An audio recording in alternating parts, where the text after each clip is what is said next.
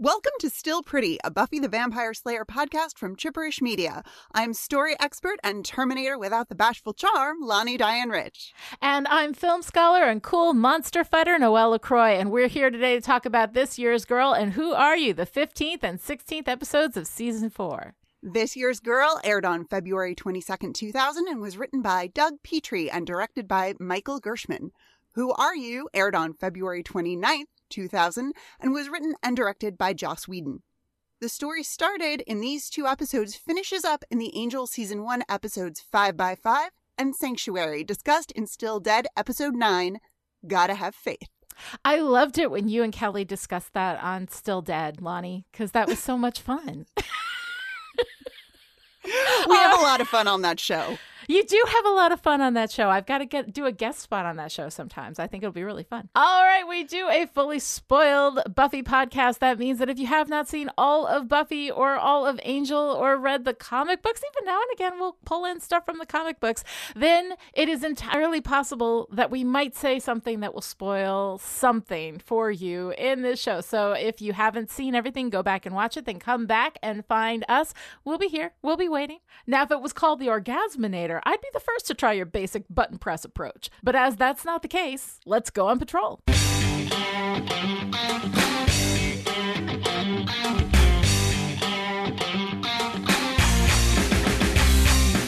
In This Year's Girl, we open in Faith's dream as she and Buffy are making the bed. Faith bleeds all over it from the knife in her gut, and Buffy grabs it to finish the job.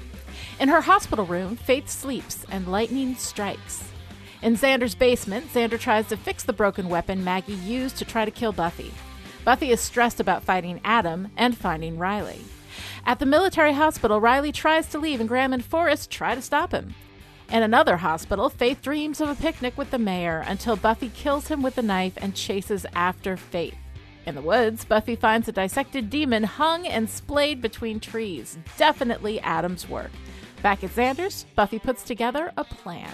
I figure I'll go in through the elevator shaft and use the cable as tow lines. Then blast open the facility doors and find the infirmary. Not really worth all that? Don't ask a question you don't want the answer to, Rai. In her dream, Faith is running from a dead-eyed Buffy, who stalks her through the graveyard. Faith falls into an open grave. Faith stabs Buffy and crawls out of the grave into the rain, finally free. She screams, and in the real world, her eyes open. She pulls off her medical gear and goes out into the hallway where she learns from a girl who is about her size that the high school is destroyed and the mayor is dead and 8 months have passed. Cut to Faith leaving the hospital in the girl's clothes, and hopefully she just asked real nice. In Buffy's dorm room, Buffy makes romantic plans. Okay, I'm gonna help you. And we're gonna find this demon, and we're gonna kill it together. And in the meantime, you are gonna stop torturing yourself. Sure about that? It's in order. At the hospital, a detective interrogates the medical staff about how the hell did this happen? They found the girl Faith talked to. It appeared Faith did not ask nicely for the clothes. A nurse dials a phone and says it's time to send in a team. Faith goes to the destroyed high school and wanders through the streets of Sunnydale. Faith watches through a window of Giles' apartment as Buffy gets the call that Faith escaped from the hospital. They consider their options, and Buffy says that Faith is her responsibility. At the Sunnydale campus, Buffy and Willow talk about Faith, and then suddenly, there she is. What'd you think? I'd wake up and we'd go for tea? You tried to gut me, Lonnie. You'd have done the same to me if you'd had the chance. So let's have another go at it. See who lands on top. Buffy and Faith trade barbs and then punches. The cops show up and Faith runs off, knocking the cops and students out of her way. Buffy chases her, but she gets away. Tara helps Willow look for Faith at the college while Xander and Giles hunt around town with the blaster. Instead, they find Spike, who offers to find Faith, tell her where they are, and watch as she kills them because he's evil. Speaking of evil, the Watchers have arrived in town, so that's sure to end well. Meanwhile, Faith walks through town and bumps into a demon who says he's got a message from a friend. Faith knocks the demon down and then grabs the package and escapes. She breaks into a store to watch the tape inside. It's a video of the mayor. The package also has a little box in it, which the mayor tells her to open. When you've been around as long as I have, you make friends, and some of them forge neat little gizmos like the one you're holding right now. And here's the good news. Just because it's over for my Faith doesn't mean she can't go out with a bang. Buffy warns Riley about Faith and wants him to stay out of the fight. At Buffy's house, Faith shows up and punches Joyce in the face, then holds her hostage, waiting for Buffy. Buffy somehow crashes through the second-story window. Don't think about it. And she and Faith fight. Joyce calls 911. During the fight, Faith puts on the gizmo the mayor gave her. There's a flash of light, and hello, Freaky Friday. They have swapped bodies. Faith, as Buffy, knocks Buffy, as Faith, out, then destroys the gizmo. Sirens and lights blare outside while Joyce checks on the person she thinks is her daughter. You sure you're okay? 5 by 5. In Who Are You?, the cops come and take Buffy away while Faith goes back inside with Joyce and tries to be Buffy. She takes a bath and practices being Buffy in the mirror, repeating the phrase, "Because it's wrong." Because it's wrong. At the hospital, Buffy freaks out trying to get back to her mother, and they sedate her. At Tara's, Willow worries about Faith, and Tara wonders about meeting Willow's friends. Willow explains that she wants Tara to be something that's just hers for right now, and Tara understands. I should check in with Giles, get a situation update. I am, you know. What? Yours? Faith gets Buffy's passport and uses Joyce's credit card to buy a ticket. Buffy wakes up in the back of a police car, which is then hijacked by the Watchers, who grab her out of the police car and throw her into a truck. Faith goes to Giles's to meet with the Scoobies. Giles tells her that the Watchers have taken Faith to England. Faith promises to patrol the streets and protect the town, then goes to the Bronze to dance, where she bumps into Spike and messes with him. I could ride you at a gallop until your legs buckled and your eyes rolled up. I've got muscles you've never even dreamed of. I could squeeze you until you popped like warm champagne and you begged me to hurt you just a little bit more. And you know why I don't? Because it's wrong. Adam meets with a bunch of vampires ready to make an alliance. In the Watchers' custody, Buffy tries to convince them that she is Buffy, not Faith. The Watchers don't care. At the Bronze, Willow and Tara see Faith, thinking she's Buffy. Faith sees what's going on with Tara and Willow and is rude to Tara. Willow sees a vampire and sends Faith out to slay. When Faith returns after casually dismissing the victim's gratitude, Willow mentions Riley. In the Watcher's custody, Buffy grabs one of the Watchers and wraps a chain around his neck, but they call her bluff. At Tara's, Tara tells Willow that Buffy is not her friend. A person's energy has a flow, a unity. Buffy's was fragmented. It grated like something forced in where it doesn't belong. Plus, she was kind of mean. Tara suggests a spell to help them figure out what's going on. At Riley's, Faith shows up and seduces Riley. In the vampire lair, Adam preaches to the vampires and makes them into acolytes, wanting to know what they fear more than anything else. Faith wakes up next to Riley the next morning, and when he tells her he loves her, she freaks out and leaves. Buffy manages to overpower the Watchers and drive out in their van, heading straight to Giles, who has trouble believing her story. When I had psychic power, I heard my mom think that you were like a stevedore during sex. Do you want me to continue? Actually, I beg you to stop. What's a stevedore? Willow and Tara come in, confirm Buffy's story, and offer a conjured charm to reverse Faith's spell. Xander calls and tells them to turn on the TV. Vampires have taken over a church in Sunnydale. At the airport, Faith sees the same report and heads over ready to do some good because vampires are wrong. Something like that. While the vamps are vamping in the church, Riley shows up, ready to take over. Faith shows up and goes inside, telling Riley to stay back and let her handle it. She goes in and faces down the vamps. You're not gonna kill these people. Why not? Because it's wrong. Faith fights the vamps, and Buffy arrives with Giles, Willow, and Tara, who create a distraction while Buffy runs in. Faith fights the vamps inside and takes one out. Another runs outside, and Riley throws him into the sunlight. Buffy shows up, hugs Riley, and he has no idea who she is. She goes inside, takes out the last vamp, and fights with Faith, who punches her in the face, shouting at herself. Do you think I'm afraid of you? You're nothing! Disgusting! Murderous bitch! You're nothing! Buffy uses the charm and switches their bodies back, and Faith runs out of the church and disappears back into the wild. At Riley's, Buffy realizes that Riley slept with Faith. Meanwhile, in the back of a truck, Faith sits alone, staring off into space. Okay, Noelle, do you think anybody noticed we swapped bodies? I don't know if they did, but let's go ahead and swap back because it's so hard to keep our identities straight like this. All right, that was a magical body swap, and now I'm here as Lonnie, and Noelle is Noelle. And first, before we get started, I want to talk a little bit about Frankenstein. I brought up Frankenstein in an earlier episode, and I said that Adam was a stupid name for the Frankensteinian monster, and the people on Twitter said that Frankenstein's monster was actually named Adam, and I was like, fine. I've never read it, and even if I had, I would probably forget it. I don't know, I might have read it. Maybe in high school. I don't remember it if I did.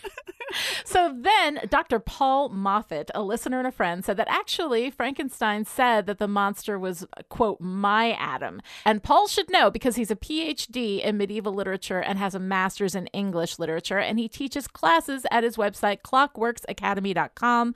I've been wanting to take his classes forever, but I wanted to let you guys know he actually does have a class on Frankenstein that I am dying to take. And as soon as I have a little extra time, I absolutely will. But you guys should go ahead and check it out. You can find him at that Paul Moffat on Twitter and absolutely get in touch. And once you take his classes, then every time I make a literary reference and fuck it up, because I will, then you can correct me and have the, you know, the legit cred of Dr. Paul Moffat having taught you that. So everybody go check it out. Definitely. All right. So Noelle, here we are in this great pair of episodes, This Year's Girl and Who Are You? And I just want to wind you up on the body swap thing and just let you go. Like a little tin toy. So go ahead. I know you love this stuff. I fucking love a body swap. I love it. I love it so much. I mean, I just want to know how it feels to move around in someone else's body. I mean, really, that's really all it is for me. I mean, as a dancer, as someone with a yoga background, as a queer person, a gender fluid person, like body swaps are catnip for me. So the first, God, this is so nerdy. Okay. The first question that comes into my mind with any body swap is what role does muscle memory play in the body swap? Interesting. Because they're clearly themselves. Right? Like, Faith is clearly Faith in Buffy's body, and Buffy is clearly Buffy in Faith's body. But Faith's reaction to having sex with Riley is clearly a psychological reaction, but it's triggered by, I'm guessing, physical sensation. And I get that this moment is like about the unbalanced force of emotional connection, how Riley is engaging with Buffy's body is informed by how he feels about Buffy, but it's also about this physical body and how it may register sensation differently from the meat suit that Faith is used to occupying. And I'm I'm so fascinated by this. I'm so fascinated by this whole idea, and then how that plays out into Faith's transformation into someone who unironically, at least for a short period of time, wants to do capital G good. Like, it's so rich, it's so layered, and it's just so nerdy from a body perspective. I'm fascinated by this whole thing. I love it. Yeah. You know, I didn't think about the body swap that. I mean, you have such a physical kind of way of looking at the world. And I have like absolutely the opposite. Like, I don't think about the physical things at all. I'm always thinking about the mental and the psychological. And that's what, you know, always fascinates me. So I love when you bring these perspectives in, because it's stuff that honestly I've never even thought about before. Right. But it's so cool. And the idea of, what in Buffy's body is Buffy, and how much of our identity is assigned to like how we present to the world. Like, here we have Faith, right? And she takes over Buffy's body and essentially starts living Buffy's experience, right? But she's also being treated the way that Buffy is treated. Now, Buffy is treated that way by her friends and her family who love her because of everything that she's done and shown herself to be, right? So Faith is now on the receiving end of love that she has not worked for, nor has she earned, but yet she's getting it anyway. For the first time in her life, she's seeing that love. And I think it is absolutely transforming her through the experience of presenting in the world as Buffy, right? And it's so neat because Faith's motivations here are really interesting. Like, we see her get this gizmo from the mayor, right? And of course, the first thing she's going to do is go do it with Buffy. But if you think about it, like if Faith just wanted to get away, then she could body swap with any person that she wants to, Right. And then just go. I mean, she wouldn't be a Slayer anymore. And then that person would have her body, so how the hell that would all work out would be interesting. I mean, the presumption is she wouldn't be a Slayer. Where is the essence of Slayerness? Is it in the physical or is it in the soul? Do you take it with you? I mean, that's an interesting question. Because we had two Slayers swapping, we didn't answer that question, but it is kind of an interesting question. But also, like, she chooses specifically like the one person who would stop her. Like, she knows Buffy's going to stop her. And when she's about to get on the plane, she could have gotten on the plane. Mm-hmm. But instead, she goes back to this church to kill these vampires because it's the right thing to do, Right. So she's really deliberately choosing to have this experience, right? When she could escape. She could escape right. her life. She could start over. She could do this whole thing. She could just completely escape the world, right? Mm-hmm. She could find like a person who has everything that she wants, who has, family and wealth and like whatever, right? She could do anything. She chooses Buffy, the only person who's going to stop her, and the person who might just kill her for having done this, And that's what she chooses. And it's interesting because the mayor said, you just because, you're going to go out doesn't mean you can't go out with a bang, right? Yeah. So the mayor isn't expecting her to quietly do this either. The mayor knows exactly what she's going to do. She's going to go get Buffy, and Buffy's going to super, super kill her after reversing the spell back, right? So I find it interesting. Like, it's interesting to me that part of the air quotes plan is never really hashed out, but it doesn't need to be at that point. Like, we don't even know in that moment if Faith knows what the device does. Like, that's true. She says, because when she throws it to the floor, the body swap has happened. She throws it to the floor, and Joyce says, "What is that thing?" And she says, "A weapon of some kind," and stomps on it. Yeah. Didn't work, obviously. Like, my interpretation of that is she's misunderstood what the mayor she doesn't know what it is. Her. She doesn't know. She doesn't know. She's going after Buffy because, of course, she's going after Buffy. Right. So why wouldn't the mayor tell her? Because, like, from the mayor's perspective, because he's a trickster god. But even with Faith, though, like that you go out with a bang. Like, is this his way of using Faith? Because here's the thing: if he wants what's best for Faith, he tells her this will swap with anybody. You can choose anybody. Because, see, that's the difference. Like, if he had told her that and she knew what it did, right, then, of course, we would know what it did. And that would ruin the surprise at the end of the episode for us, right? But if he doesn't tell her, then he's taking away the choice and opportunity for her to like live out, live her life. Live a life that's different, maybe peaceful, not have to be able to truly escape the consequences of like the first part of her life and start over. And if you love somebody, then that's what you do. So he's not doing this as a loving gesture toward Faith. He's doing this as using Faith as a weapon against Buffy, because just knowing this thing is a weapon, of course she's going to go to Buffy. Oh, absolutely. Absolutely. And he even says, like, it's so subtle. I love the mayor for his subtle. But this is evil, though. But it's super evil. But I love watching him be super evil. Yeah. But evil to Faith, though. To be evil to Faith. But we knew that was coming. I mean, he doesn't. I don't know. I feel like that's part of the reason that this is an evil love, this Mayor Faith. Seriously, because it's not actually healthy connection. It's not right? actually Like, wanting what's best for the other person. yeah, he is portrayed as like her, you know, like boss daddy, but he's Right. really, he's using her. She's just as much a tool in his plan, I mean, as anything else, really. And I feel like that's, I mean, just to get all like, you know, metaphorical about it, that feels very much like what the patriarchy says to women, that like you toe the line and I'll protect you. I mean, he says in his video, like, I'm not here to protect you anymore, so you're doomed. He acknowledges that she is a smart and capable and powerful woman, but then he's like, but I'm not here to protect you, so you're fucked, you know? Like, it's really, it's that super subtle, like, patriarchal programming that if you don't have this father figure to protect you, well, then there's like he says, there's no place in the world for you.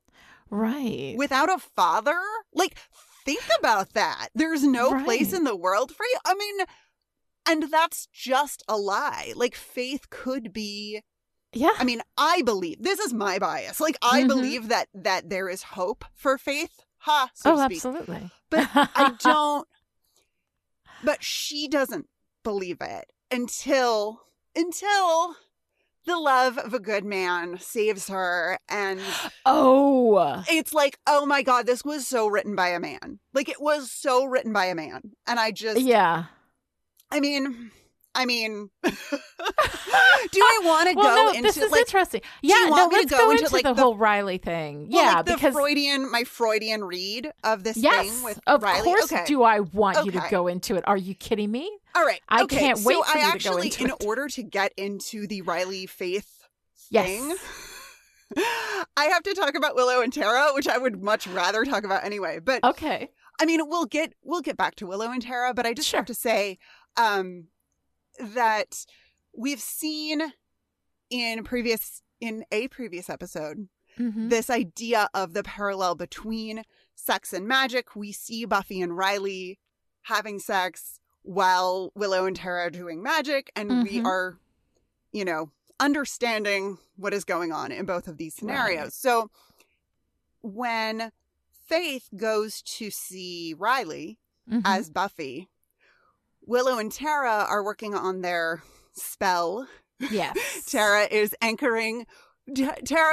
Willow's anchor as they explore the netherworld together. You know, like, it's so not subtle. I love it. And I love that even the subtitles know what's up. If you watch this scene of Willow and Tara with the subtitles, heavy breathing in brackets, followed by breathing labors and quickens. And they're making intense eye contact, and they're so sweaty. And obviously. It's very sexual. Yes. Well, and so we see, so in this moment, we see Willow, you know, fall backwards in this moment that is clearly an orgasm. Right. And then we cut to Riley on top of Faith as Buffy. And the editing to me suggests that these orgasms, Willow's orgasm and Faith's orgasm, and how many times am I going to say orgasm? Spoiler alert, lots.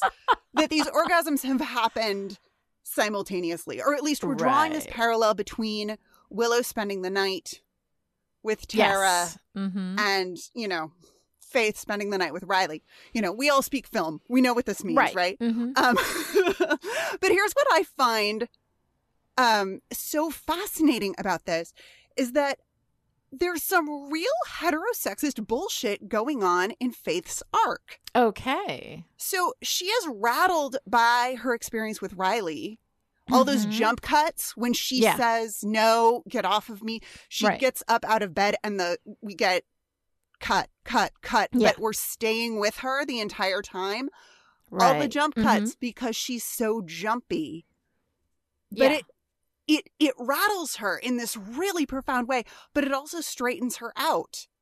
And yes, I'm using that phrase on purpose. Okay. This idea of the love of a good man being the thing that fixes or cures a woman who is queer or fallen or otherwise interesting and problematic is one of our favorite cultural fantasies. Right. Mm-hmm. Right. You just haven't found the right man. If you don't like men, it's because you haven't found the right man. Right. Yeah. Or if you are a woman who is engaging in something unwomanly, like, you know, or something less than or degrading. I mean, how many stories do we have about women who are participating in sex work in some way, you know, being like loved back to virtue by some man who sees the heart of gold inside the whore.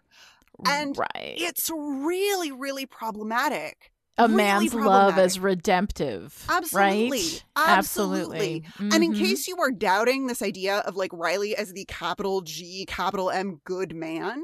Yeah. Oh, yeah. Like, he's the first on the vampire hostage taking scene because he was late for church. Like, come on.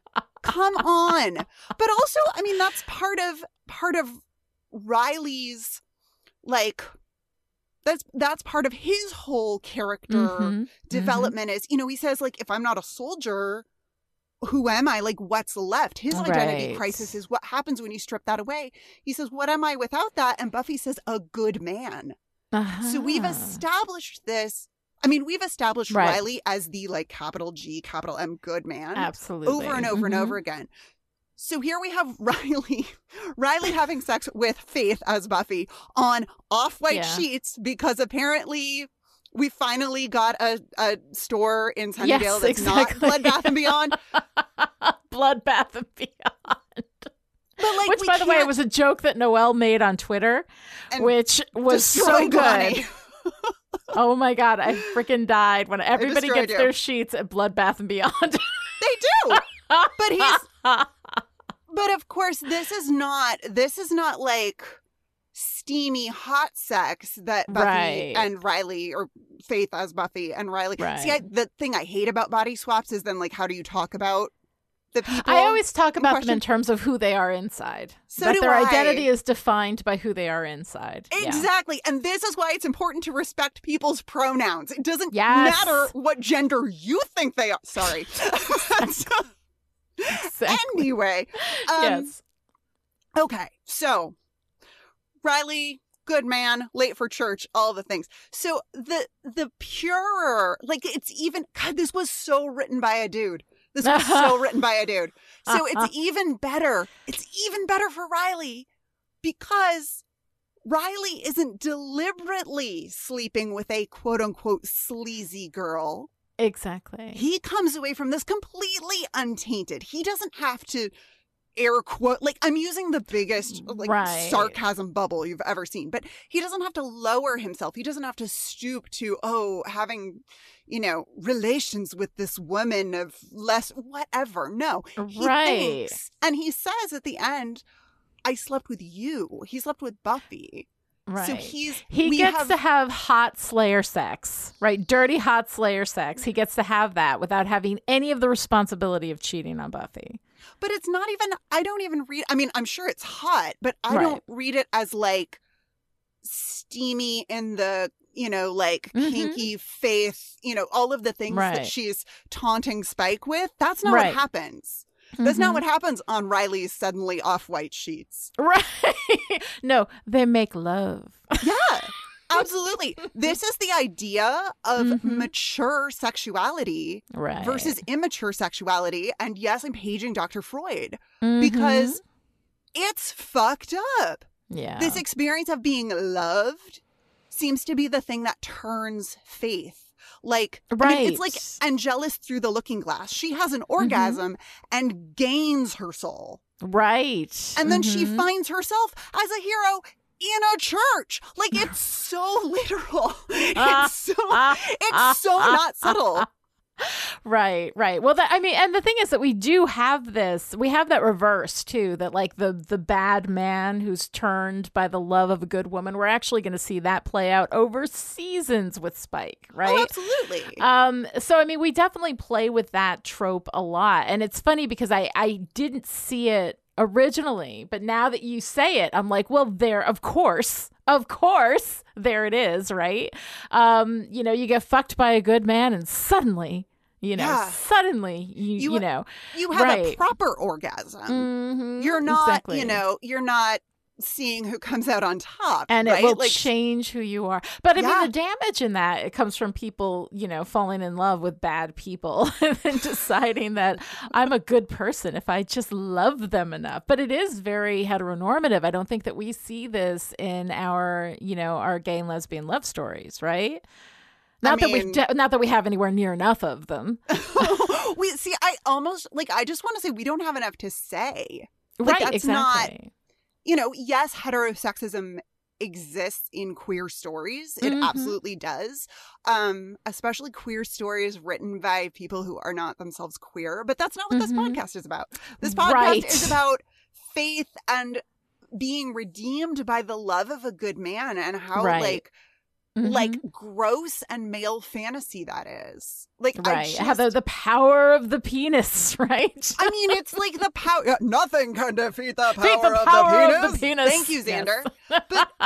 but for real, I mean, there's this really interesting crisis of self for Faith, or maybe it's the show's crisis of faith. I don't know. Right. But it's just beautifully reflected in the titles of this two-parter, right? Because they're reversed. Yeah. Who are you? Could be answered with this year's girl, but that's not what happens. Faith knows who she is, this year's girl, until she doesn't. Right. It is this experience of switching places with Buffy, right, that throws her entire existence, just up in the air.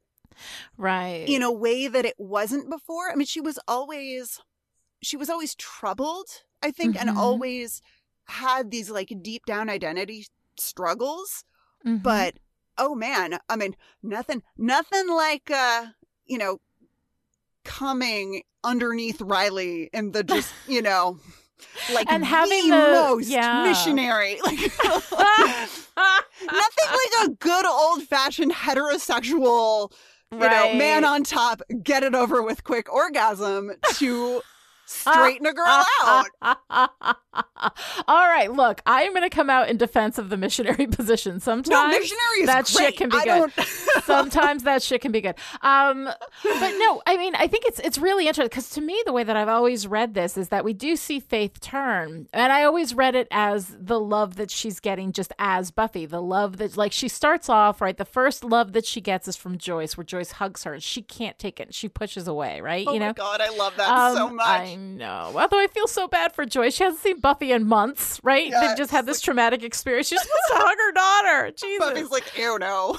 I know. Ew, no. Mom. But then there's the scene where she's at Giles's, and Willow says something snarky about Faith, and she has this fantasy, right, where she stabs Willow in the gut, right? Oh, God, and then we come back from that fantasy, and she says, "I would never let her hurt you," in this really, really saccharine way. And she starts to me, it's the love that she's getting as Buffy from all of these people. To me, I felt like that was slowly moving her in this direction where she was just gradually more and more uncomfortable with being loved. And that was essentially what the problem was. And that Riley was just the last thing on that list. But I think the fact that it's Riley, that it's after having sex with Riley, that sex with a good man will straighten out a bad woman, that kind of thing. I think absolutely you're right. But one of the things, though, that I wanted to talk about with regard to this whole thing with Riley, basically, let's just face it, there's nothing interesting about Riley in these episodes except this one question of what happened with Faith as Buffy, right? You can't blame him. How in the world could he have possibly known, so he comes out of this blameless, but it brings up the idea of the post facto rape by deception, right? If you lie to someone to get them to sleep with you and they wouldn't have slept with you if you had not lied, is that rape? right? Because you cannot get consent if somebody doesn't have all of the information, right? So we need more words really for the range of sexual violations that generally occur out there in the world. The word rape carries such powerful associations. And a lot of times because something isn't really, quote unquote rape, where somebody hits you in the head and drags you into an alley, and you're screaming the whole time, right? If it's not that, then we're not willing to identify these experiences as, first of all, a violation, and second of all, a big fucking deal, but it really is. So in this, I'm like, is Riley's experience of this is actually the thing that I'm concerned about. Like, he has been violated. He has been used. He has given up his good semen and termed a bad woman good without his consent. Right? Yeah. So I don't know, Buffy's all upset because he slept with Faith and right. But I'm actually more concerned about Riley. And the thing is that because this is not a situation that can really happen within the world, we don't really have about. That we know there's mystery out there. Who the hell knows what's happening? I don't know. Somebody's got a body swap gizmo, Freaky Friday shit. Maybe it can happen. But anyway, as with my knowledge of the world, as limited as it is, that's not something that can happen. But the post facto rape by deception, though, I think is actually an interesting question, because that is a violation. If there's something that if you had known, you wouldn't have gone to bed with that person, you wouldn't have ever slept with that person, then I think that there's, I don't know. It's I'm concerned about Riley. I feel like Riley was violated. Well, certainly. This is another reason I love body swaps, is it's fucked up no matter what. Because generally speaking, we talked about this way back at the beginning with Witch. Mm-hmm. Right. If you're inside someone else's body without that person's consent, the body swap itself is a violation. Itself is a huge violation. Absolutely. But we don't get a lot of characterization for Riley.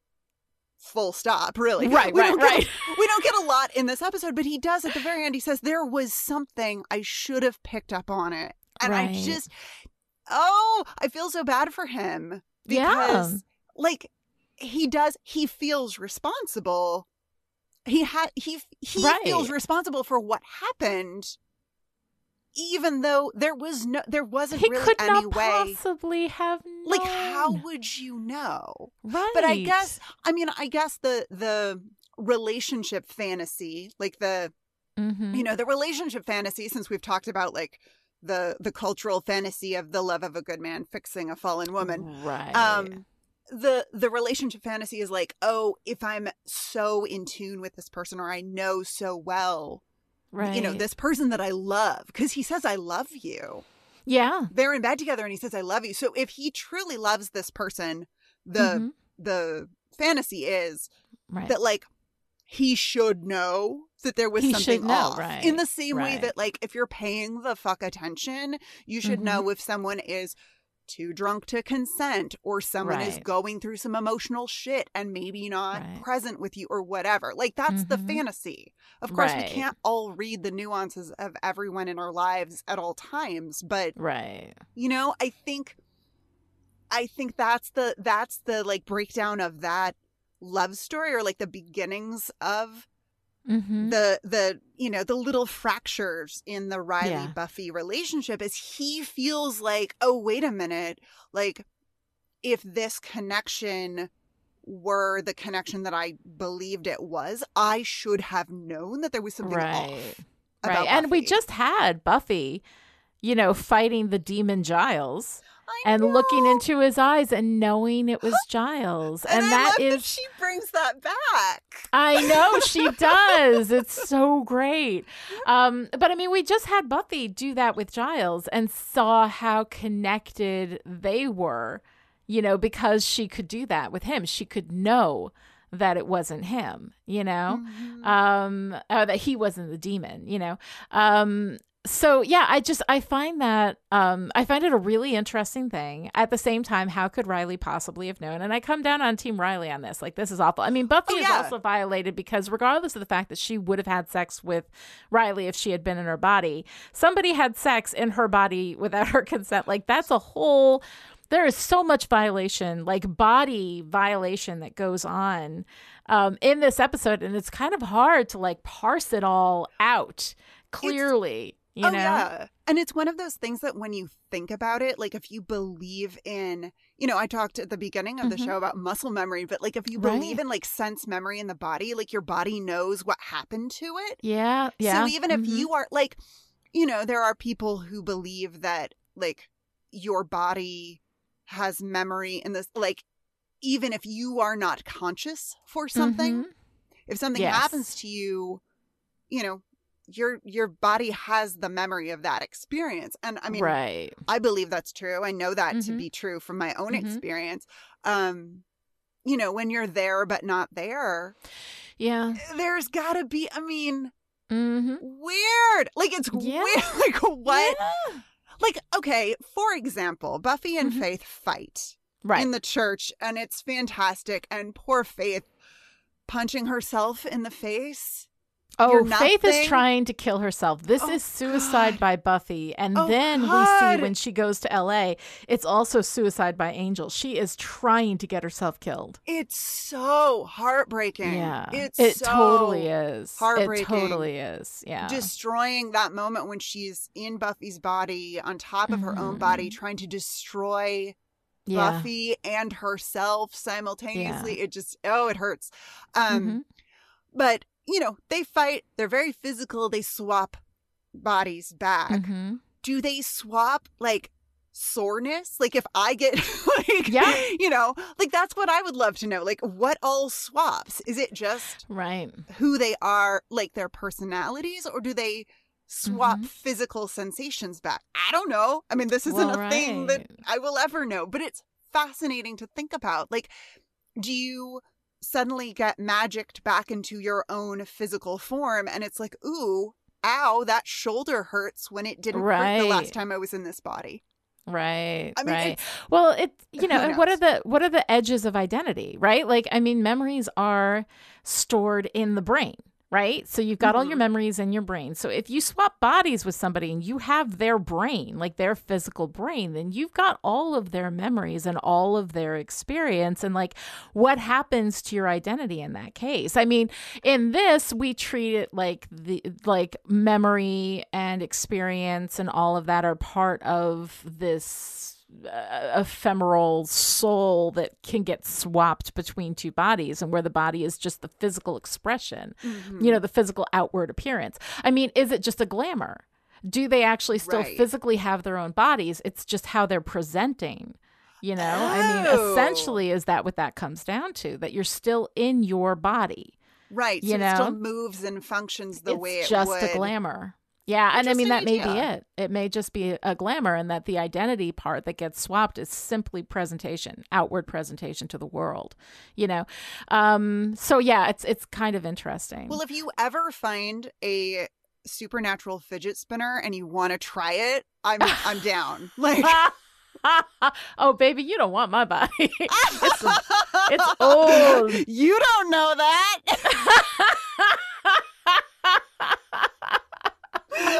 Let's see who comes out on top, Rich. Right. Well, hello. Yeah. And that's another thing. I mean, like we've talked about, or I've talked about at length, about the queerness of the Buffy Faith relationship. Yeah. And how this is, I mean, it's ultimately like a story about jealousy also. That Faith was abandoned. Buffy abandons Faith in all of these ways, including romantically. Yeah. Because Faith really, really hones in on the boyfriend piece of all of it. Buffy stabbed Faith to save her boyfriend, and now she's not with that guy anymore. And I'm Team Faith here. I'm like that. Yeah, that's shitty. That's real shitty. You saved the love of your life by stabbing me in the gut. ostensibly, and now he's not the love of your life, or what? Like, yeah. Right, so it's for nothing. But I mean, so much of what Faith is talking about, what she's angry about when she's talking to Joyce, right? Mm-hmm. It's about being abandoned by Buffy. Like, there I was in the hospital and she didn't care. Right. You know, she left us to die. She's leaving you. You know, like she's doing like, and she was saying this with Joyce. We have been abandoned by Buffy. Right. You know? Right. And the thing is that like Faith does have some responsibility. I mean, she turned on Buffy. She did a lot of really shitty, terrible things to Buffy. There's no reason. It was actually Faith who abandoned Buffy, you know? So, I mean, Buffy trying to kill Faith to save Angel, yes. That was not good. Not good. But I mean, like, you know, but Faith led up to that with a lot of stuff. But the thing that bothered Buffy the most out of all the things that Faith did, I think, is when, you know, she was turning Angel onto her side, like when she was making out with Angel or trying to get Angel, you know, which is a whole other thing about how what matters most is the boyfriend, you know. And then, you know, she goes straight for the boyfriend, you know, as soon as she figures out where he is or whatever. So it is kind of an interesting thing, but also like I think that there's some of that she's in love with Buffy. Buffy chose the boy, you know, always chooses the boy over Faith. And I think that Faith feels really, really hurt by that. Yeah. Although we don't ever put that in textually. I mean, I think that that's part of what all this motivation is with that abandonment from Buffy, that, you know, that here I am loving her and she doesn't even love me, you know, which really I think is a big part of what Faith is going through. Oh, definitely. Well, and we open it up. I mean, we open up This Year's Girl with the dream sequence with them making a bed together. Are you kidding me? Like, come on. It's not it's fascinating that this opens and with bleeding this dream on sequence. white sheets, right? Yep. Bleeding on white sheets is kind of a classic, you know, representing like a girl's virginity, as disgusting and patriarchal as that is, right? That there is a sense of something, you know, of a first time happening with bleeding on a bed like that, you know? So I don't know. I mean, I think is probably reading a little bit deep, and you know how much I hate dream sequences. Oh, but these dream sequences are amazing. Do you hate these dream sequences? Because the dream sequences in This Year's Girl and Who Are You are phenomenal. They're a little more interesting than like the standard dream sequence, but I could live without all of it. I mean, but one of the things though that I think is really interesting in these dream sequences is that Buffy is so clearly the villain. In Faith's perspective, Buffy is the bad one here. Buffy is the one who did the bad things, and Buffy is coming after her like a murderous robot with no feelings, you know, nothing. The psychopath slow walk from every horror movie ever. It's so perfect. Yes. It's so well done. And Faith is absolutely the victim. There she is, innocently, just trying to have a picnic with her daddy mayor, right? You know, and then Buffy comes in and kills her daddy and chases her into a cemetery, you know. She falls into the grave. She has to pull herself out. But I mean, in the end of the dream, they fall into the grave together. We don't see what happens, but Faith is the one who crawls out and Buffy does not. I know. You know. Can I break it down? I'm so excited. Yes, please do. I love it so much. Do. Okay. So that dream, the picnic dream. Yes. The outfit that Faith is wearing in her dream is very much something that the mayor would have wanted her to wear. Would have picked out for her. Is it not the dress isn't that the dress, the pink dress that the mayor did pick out for her? No, this is a button down. She's wearing a blue button front shirt that actually looks a lot like. Oh, okay. It's very reminiscent of Riley, actually, which is interesting. She's wearing this like blue button front shirt and a little pink wrap skirt, and she looks very, very sweet, which is, you know, kind of uncomfortable. Like, it's almost uncomfortable to see Faith looking like this. Right.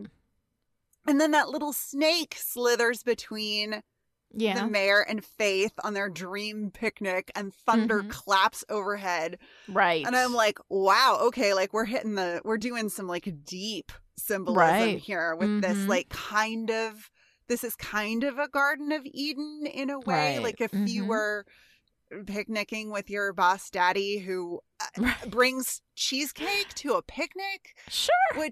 But the mayor is weird about dairy products, but that's okay. Yeah. But we know this. I mean, yes. And then Buffy arrives and slashes the mayor, and she's dressed kind of how we would expect Faith to be dressed. Yep.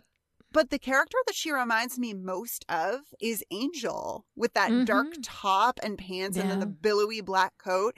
And, you know, Dream Faith is all like innocently reclined, picnicking with her boss daddy, looking like, I think there's stars or there's something embroidered on this button front. And she looks so like innocent and it's, oh God, it's so good. It's so good. It's so good.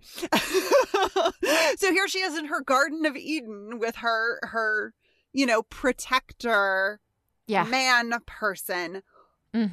Buffy ruins this because she says, I told you I had things to do. Right. And I don't know, like, I really feel for Faith. I don't know what the show wants me to feel, but I'm so firmly on Team Faith. Right. And then we get this dream world Faith running through the cemetery with Buffy walking after her, pursuing her with her own knife, which is a symbol of power for Faith, but also a symbol of the mayor's love for her and their connection and their familial relationship and their working relationship. I mean, oh God, there's something about that knife that makes me think that Faith has never really had a gift before. That's the first time somebody got her something that is very much suited to her, even if ultimately it's a gift to serve the mayor's own purposes of having this, you know, violent hench slayer, you know, at his beck and call. But it's such a beautiful knife. There's something very feminine about it to me, just aesthetically. And it has this twin blade, which really feels like a symbolic representation of the twin slayers that we have, you know, in Buffy and Faith. So, I mean, you mentioned it already. Faith falls into this open grave. Buffy follows in this very Batman-y sort of way. Yes, which is also very Angel. Angel is very Batman-y in presentation, yes.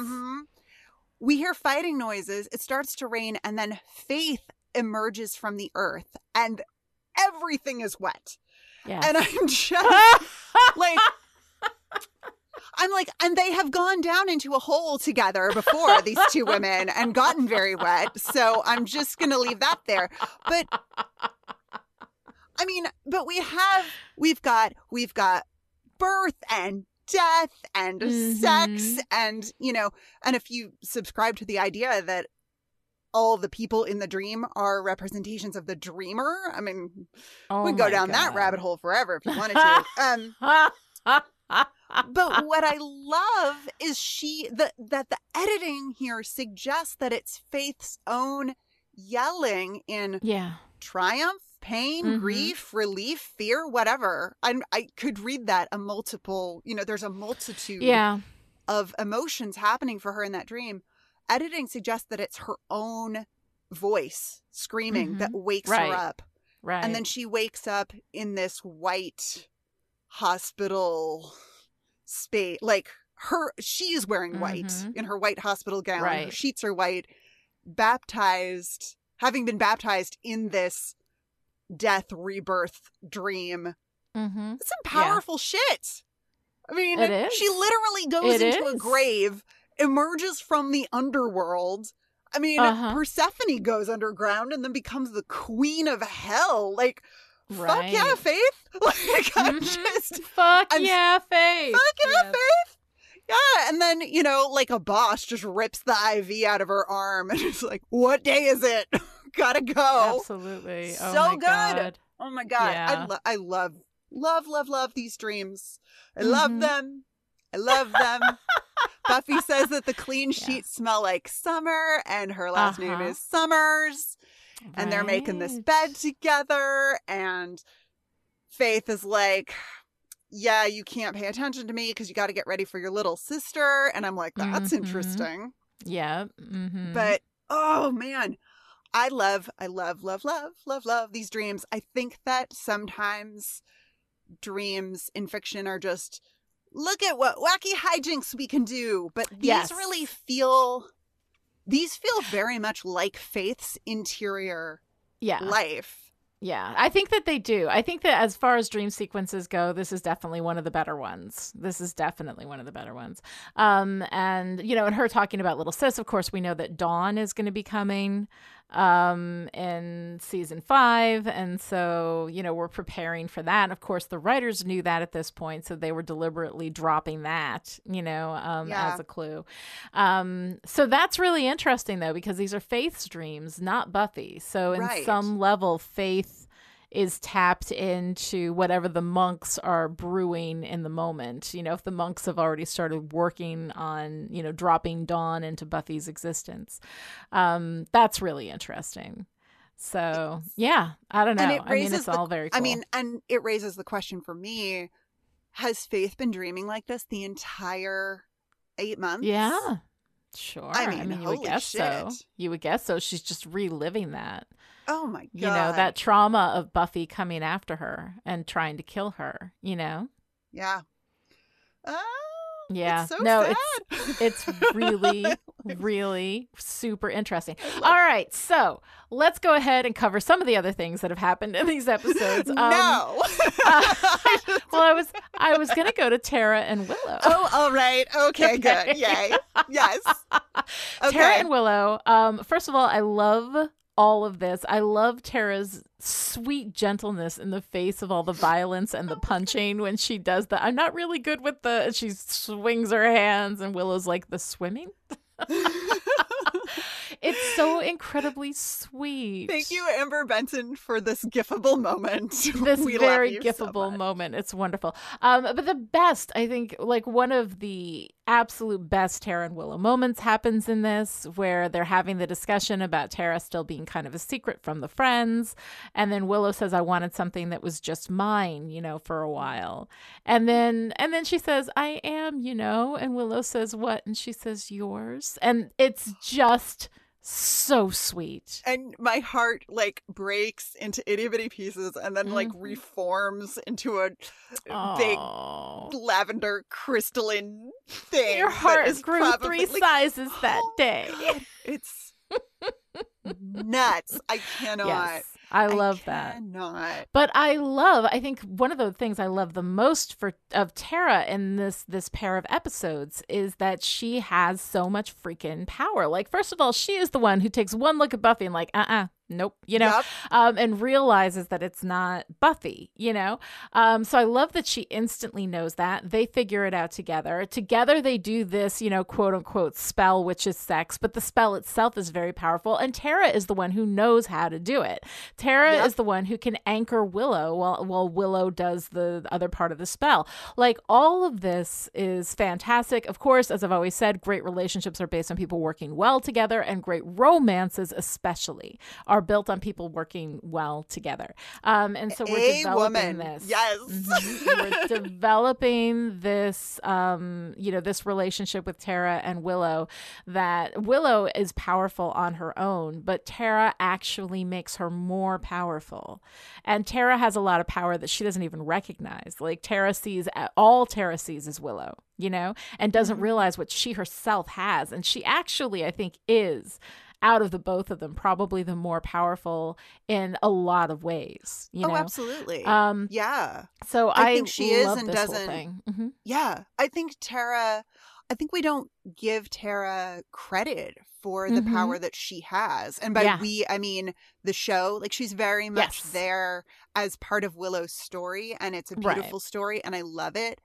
And Tara is so incredibly powerful. We can see Willow kind of have a little glimmer of what's going on with Buffy when Faith comes over to Giles's house and is like just off. Like, you can see Willow. You can see Willow see that something is off with Buffy, but Tara, as you said, takes one look, is there for half a second and is like, she's not your friend. Yeah, exactly. Like, not good. Tara knows the spell to do. She knows where to find it. She has her little silver chalice pen cup on her desk, which is just the detail in Tara's environment just continues to surprise and delight me. I mean, all of her artwork on her walls, and of course her wonderful twinkle lights.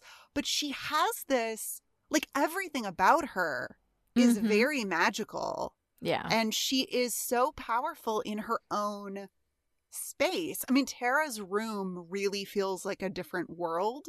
Yeah, it does. From the it rest really of does. the show. And Tara is really only awkward out in the world. Right. When we see her walking, they're looking for Faith on campus, and she's got this kind of awkward posture, and she, obviously does her little swimming, punching gesture, which is awkward and strange. She's, when they're at the Bronze, she's got this really guarded body language with her arms crossed really tight across her chest. But when Willow and Tara are in Tara's room, Tara's body language is open. She's articulate. She's, she's doing some sort of card reading when they're having their conversation. It looks like tarot. Yeah. I'm so curious to know. Someone knows. Someone in the fan community knows what those cards are. And, can I have them? Because amazing. But she's so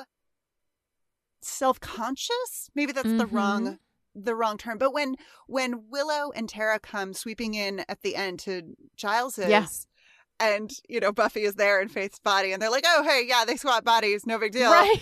And Willow says Tara's a really powerful witch, and Tara's just like shrinks, like it's just this shy violet, kind of, she sort of wilts a little bit. Yeah. Like, ooh, no, like I want to put her back in the dark, like she needs to be in her dark room with her twinkle lights and her magic, because she's she is so just exposed, or just like this exposed nerve of magical power that doesn't, like, how do you exist in the world with this kind of intuition and connection to something magical? She just must feel everything, and she's so, I love her. I think I love her most when we get to season 6. Season 6 is our seriously powerful Tara, which is really, really wonderful. But we'll talk about that when we get there, because season 6 and Tara is going to be a difficult conversation to have. So we have some great Spike moments. There are 2 really wonderful Spike moments in these episodes. One is when Giles and Xander bump into him, and he says, yes, I will find her, and then I will tell her where you are and watch as she kills you. Can somebody please remember that I'm evil? And I love that, because everybody's so in love with Spike that we always forget that he is evil, and it's really, really fun whenever he brings that up. But I love the way he plays the what can I do, how can I help, and they both fall for it. And then Xander looks at Giles and says, we are very stupid. And then of course the interaction with the Faith Buffy at the Bronze, which is unbelievable. It is so hot. And I love that moment where she says, William the Bloody, with a chip in his head. I kind of love this town, And her whole run with him, I'm going to make you pop like warm champagne and then beg me to hurt you just a little bit more. It is poetry. It is awesome. And I'm just picturing the censors going, wait, okay, we want to censor this, but we can't. They didn't actually say anything. They didn't actually. We can't. The rules are. Yeah. Like it's right. It's right on that line of right. Ooh, wow. Right. Okay, I guess we let them get away with this. But it's, as long as it's metaphor, it's okay. God. You saw Willow and Tara, doing the quote unquote spell. Oh my God. I mean, and that's my this is hot. Can we just watch them do magic for 45 minutes? Watch that for a while. I'll be in my bunk. Right. Yeah. We have some really cute Xander's fairly cute, fairly innocuous and inoffensive in these episodes, which I think is good. But I love this one interaction with Anya where where she says, or somebody says, "What's wet works?" And then Xander says, "Scuba stuff." And then Anya looks at him and says, "I thought it was murder." And he's like, "Well, yeah, there could be underwater murder with snorkels, right?" This incredibly, like, you know, a dumb thing for Xander to say, but he turns it around and makes it incredibly cute. But the look, first of all, the fact that Anya knows what wet works are. Of course she does. And that nobody else does. And then when Xander says something incredibly stupid, she just looks at him with this smile on her face. And it's not a, like, you know, looking down on him kind of smile the way that he does with her all the frickin' time. It's just this really sweet, you're dumb, but you're cute and I love you. You know, I mean, it's incredibly sweet. And I wish we could see some of that sweetness turned back on Anya. We never really see from Xander like a loving pose, a loving presentation with Anya, you know? Yeah. Or we don't see it that much. I think we get it a little bit in The Replacement. We get it a little bit in season 5, but mostly he just talks down to her. And he has no business talking down to her. But this was, I thought, an incredibly sweet moment for Anya. And I actually really enjoyed that. I really love the moment with Xander where he's trying to fix the blaster. Oh, yeah. He electrocutes himself. And then he spins around to see if anyone has noticed, and they haven't. I know. And I start to have, like, Zeppo feels. I'm like, oh no. Zeppo like, feels. No one, like, it's so sad. He clearly zaps himself, and no one gives a shit. And I'm like, oh, cares. Xander, like, that sucks, man. I'm sorry. I just want to like hug him and tell him like he's doing a good job, even if his shirt is too big and his sweater vest is too small. I know. It is a little bit weird. And I love later too when Riley picks up the blaster and just flips it and he's like, "How did you figure that out?" And he's like, "Blasters are easy." And I'm like, "Yeah, sure. If somebody has shown you how to use them." Right. You know.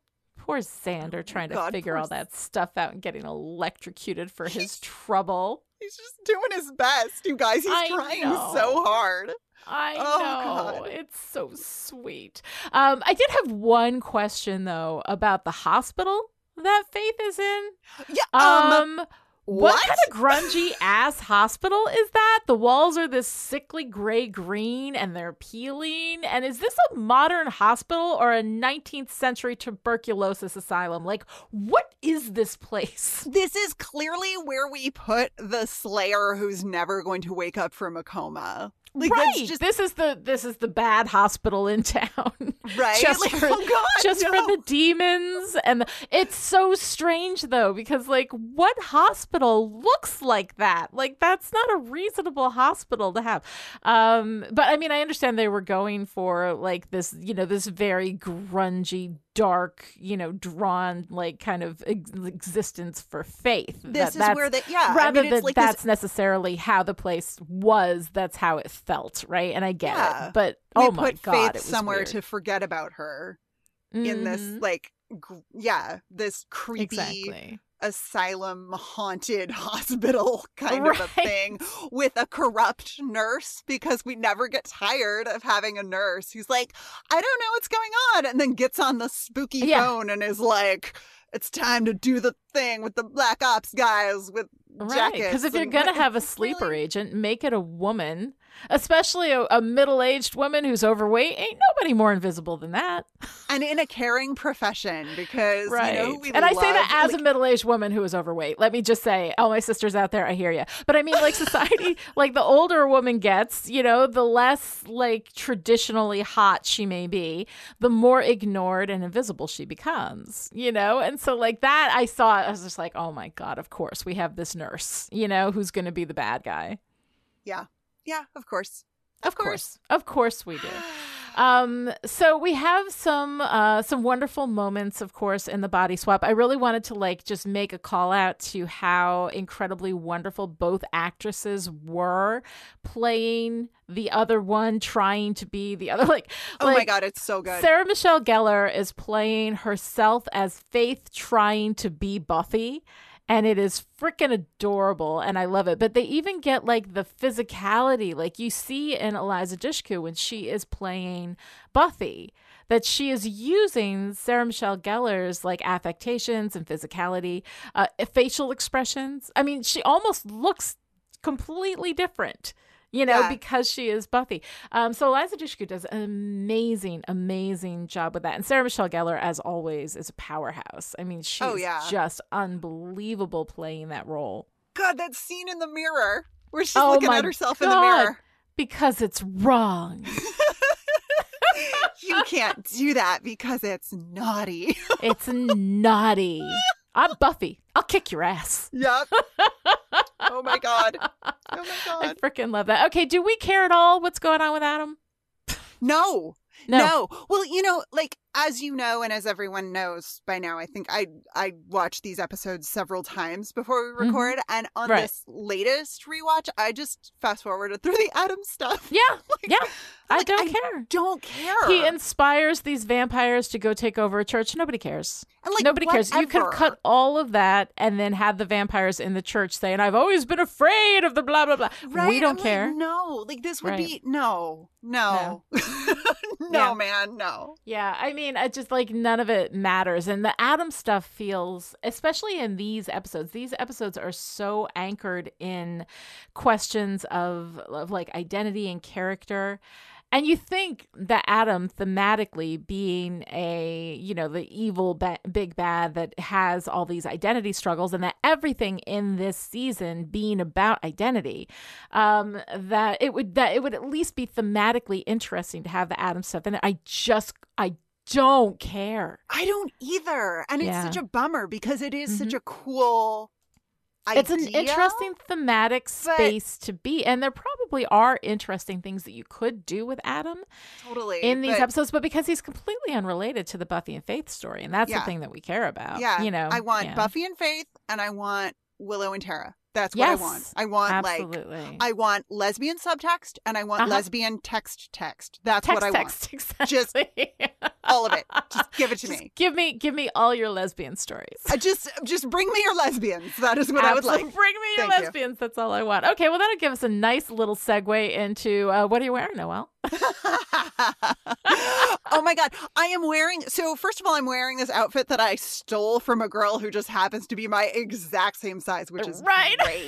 After beating her up and leaving her in a hospital. But here we go again with the Red Riding Hood, right? Like she's wearing a red hooded cardigan, sweater, which is so beautiful for Faith as she goes back out into the wilderness, and has to confront what is life now that I've been in a coma for 8 months? Except she is the wolf wearing the red cape, right? Yeah. To fool everyone else into thinking that she's Little Red Riding Hood. It's amazing. that's a deep cut, but I see that. Yeah. And there are knits everywhere in this episode. Everybody's it's not just Sweater Giles, it's Sweater Buffy and everybody's got like these great.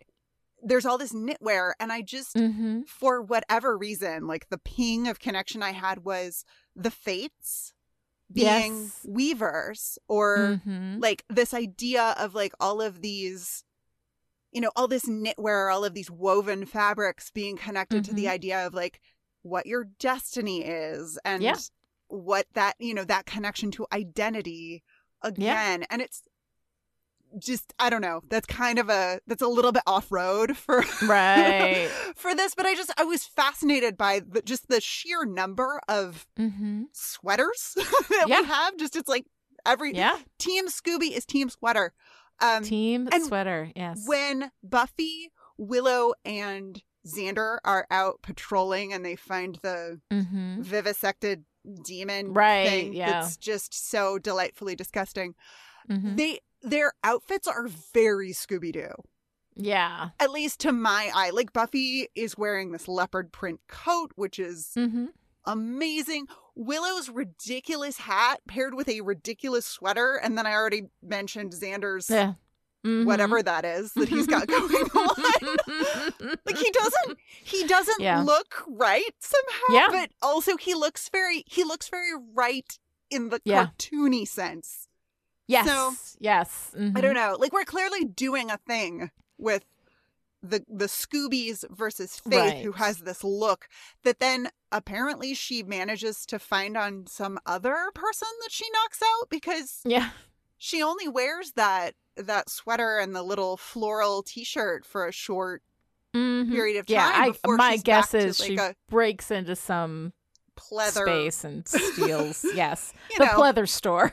The pleather store where you get your pleather. God, I want to call it a boob tube. What are those called? Tube tops. Tube tops. There you go. Like the lowest possible tube top. Mm-hmm. And I'm like, wow, Faith looking like Faith.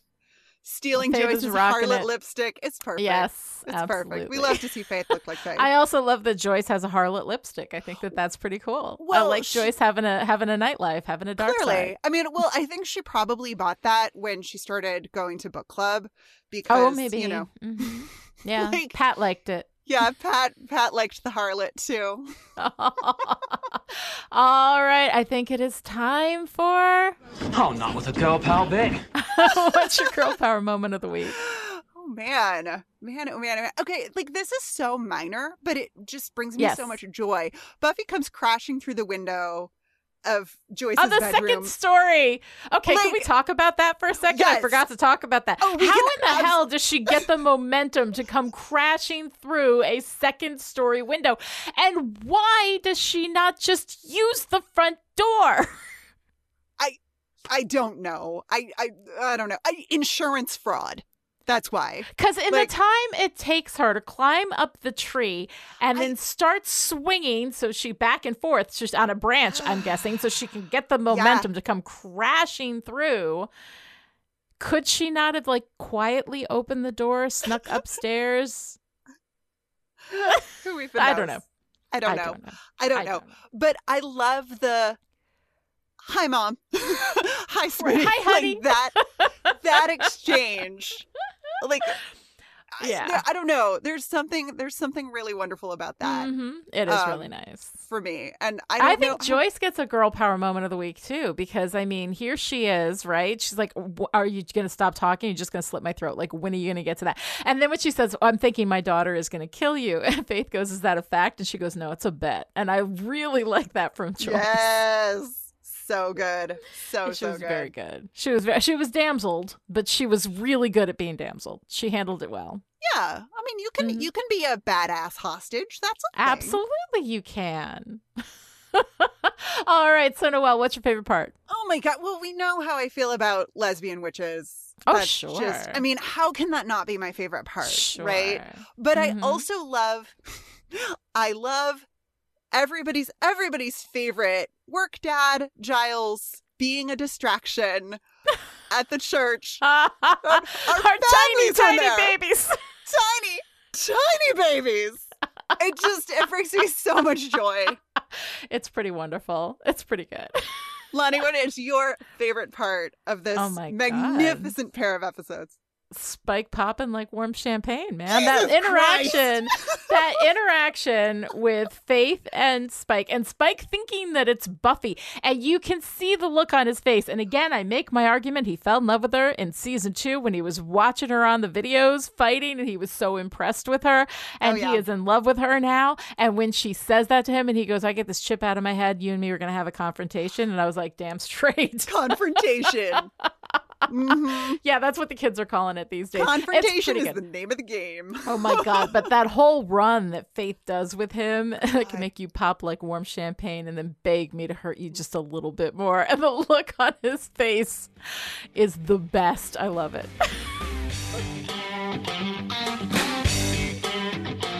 All right, if you enjoyed this conversation and would like to join in, come find us on Twitter. I am at Lonnie Diane Rich, and Noelle is at Noelle Aloud, and the hashtag is Still Pretty.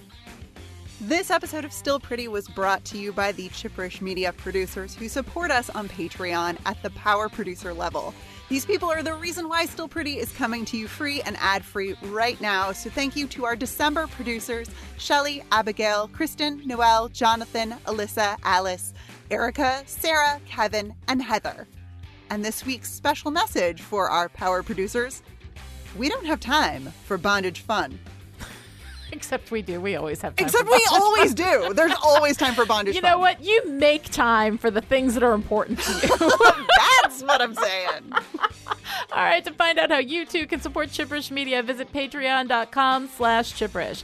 Other ways to show your support: write a great review on Apple Podcasts, tell your friends about the show, or be Willow's anchor to the netherworld. Chipperish Media is taking a couple weeks off for the holidays, but we will be back in January with Superstar, the 17th episode of Season 4. Until then, dark hair, this tall, name of faith, criminally insane. I like this girl already.